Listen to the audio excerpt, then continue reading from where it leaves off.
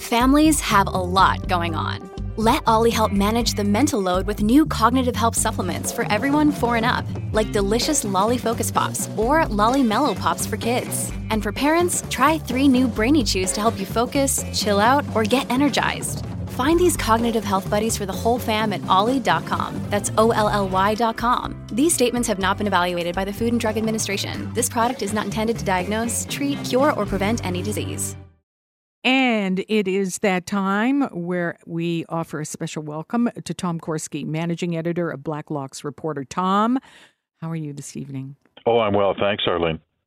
You know, Tom, it really seems, probably for the first in my lifetime, and you and I, the last time we were talking lifetimes and things that have happened, but things are just changing with a dizzying speed. And here we have this Bank of Canada rate hike. I've seen a few of them in my time, but for a whole generation, and we've been talking about it tonight, it's a big new deal. No more cheap money.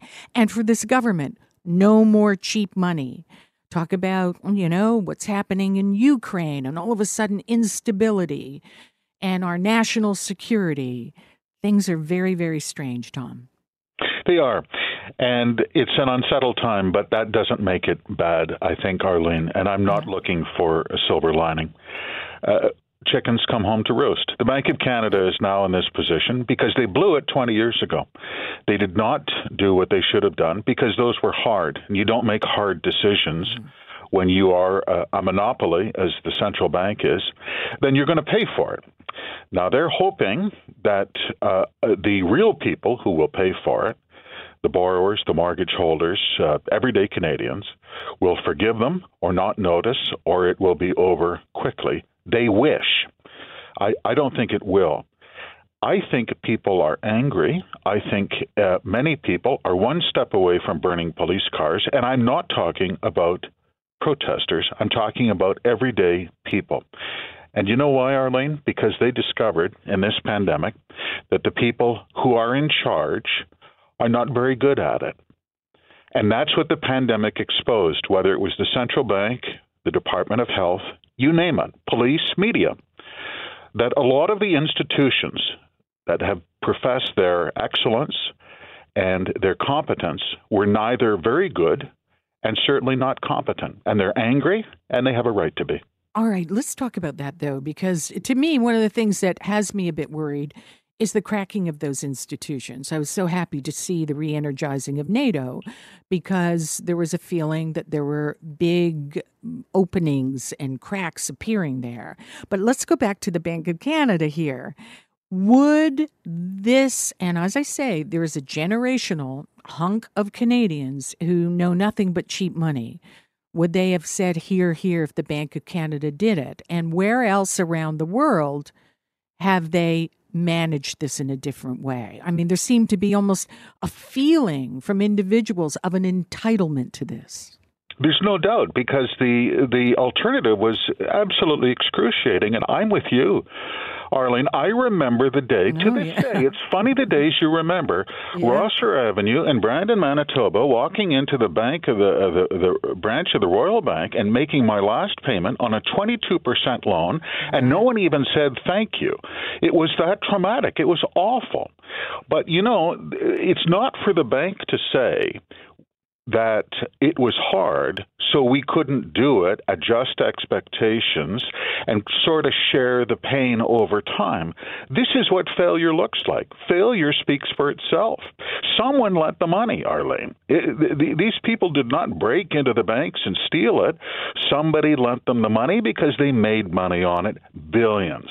And now, if what we fear will come true, I agree it's going to be awful for anyone under the age of 50 who doesn't remember what it was like last time. My goodness, it was unpleasant, Arlene. It was unpleasant, I know. I remember just being thrilled with an 11% mortgage. Thrilled, going, okay, that's getting pretty good.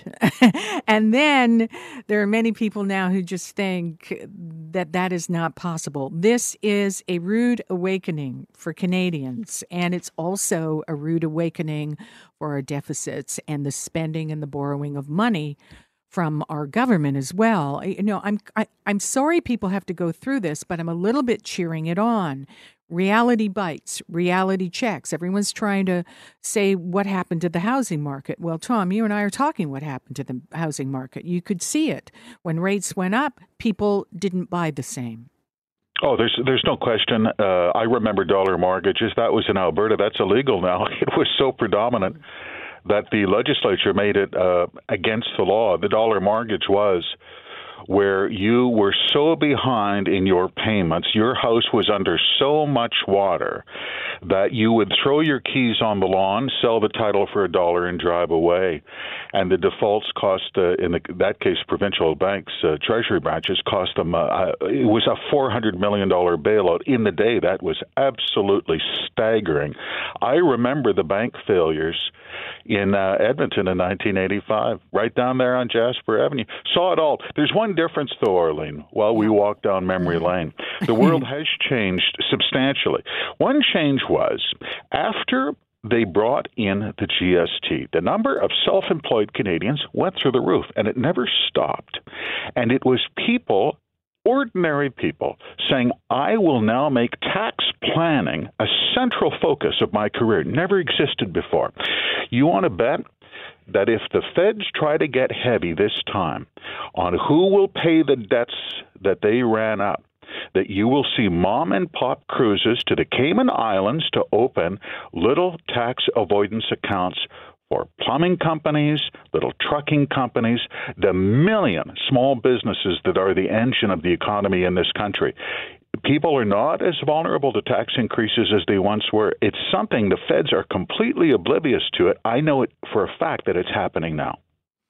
Wow, there is a gnawing. Let's use that. There's something gnawing in people when this happens today. Oh, and absolutely. It's one of these days where people are going, okay, I get it. It's not going to be that much money. I can handle it for some, but it's not the end. And that's what the Bank of Canada said. And then we have our national security. We're looking and going, here we have war, real war.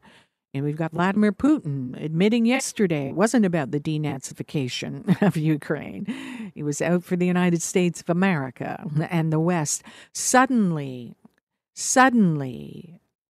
the ground underneath our feet are shifting. It really is. And I've felt it for a while, but today, for some reason, it's really hitting me. It's true, and it doesn't necessarily have to be. How do I put this, Arlene? Was it always mediocre? Was it always deceptive? What's wrong with finding out, right? Sometimes, how else do you solve problems unless you shine the light on them? You know, we ran an item the other day, and it was a metaphor to exactly what you described. And it was the story of a Senate committee on internal economy that decided to approve expense billings at Airbnb by senators who happened to be breezing through town. This was a priority for them. We looked at that story in the newsroom and say, wow, what would it take to knock the Senate leadership off its throne? Not a war, not a pandemic or a recession. I guess we haven't reached that point. What am I saying? You're not going to get answers from Ottawa on this. You're going to find the answers in your own family, in your home, in your town. Don't look to Ottawa for a way out of this mess. That's step one to recovery. Yeah, personal responsibility, and don't believe it all. Again, let's face it, if it looks too good to be true, it is. And I got to tell you, I mean, as this was all happening, I don't know about you, I was perplexed. I would say, well, wow, mortgages are getting really cheap, and do people realize it? And then you find out how many people think nothing of having a line of credit, way more than they probably should. We could be in a little bit of a mess of trouble. We know in this country, as you say, there were at least you could do the dollar mortgages. In America, didn't they call it in the 90s jingle mail? And even after in 2008, they called it jingle mail. People were just sending in their keys, but they're not held accountable. People who get mortgages are held accountable if those houses are not the same price here. Absolutely. And there's one proviso here, and Arlene, it's no joke. It's quite sad. I heard an economist speak one time, And he had done a long statistical analysis, 30, 40 years, and said if you were in the workforce or coming out of high school, as I was in the 70s, early 80s, and went through that, so that was the first time we had 1 million unemployed since the Dust Bowl years, and then the world went to hell.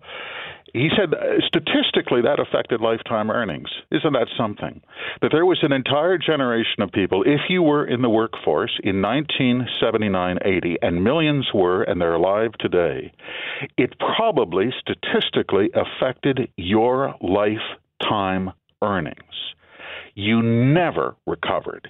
You were never the person you could have been if Parliament had done its job. But they didn't. Sparks fly up in life. I feel bad for young people who think it was always going to be just as it was for the last 10 minutes.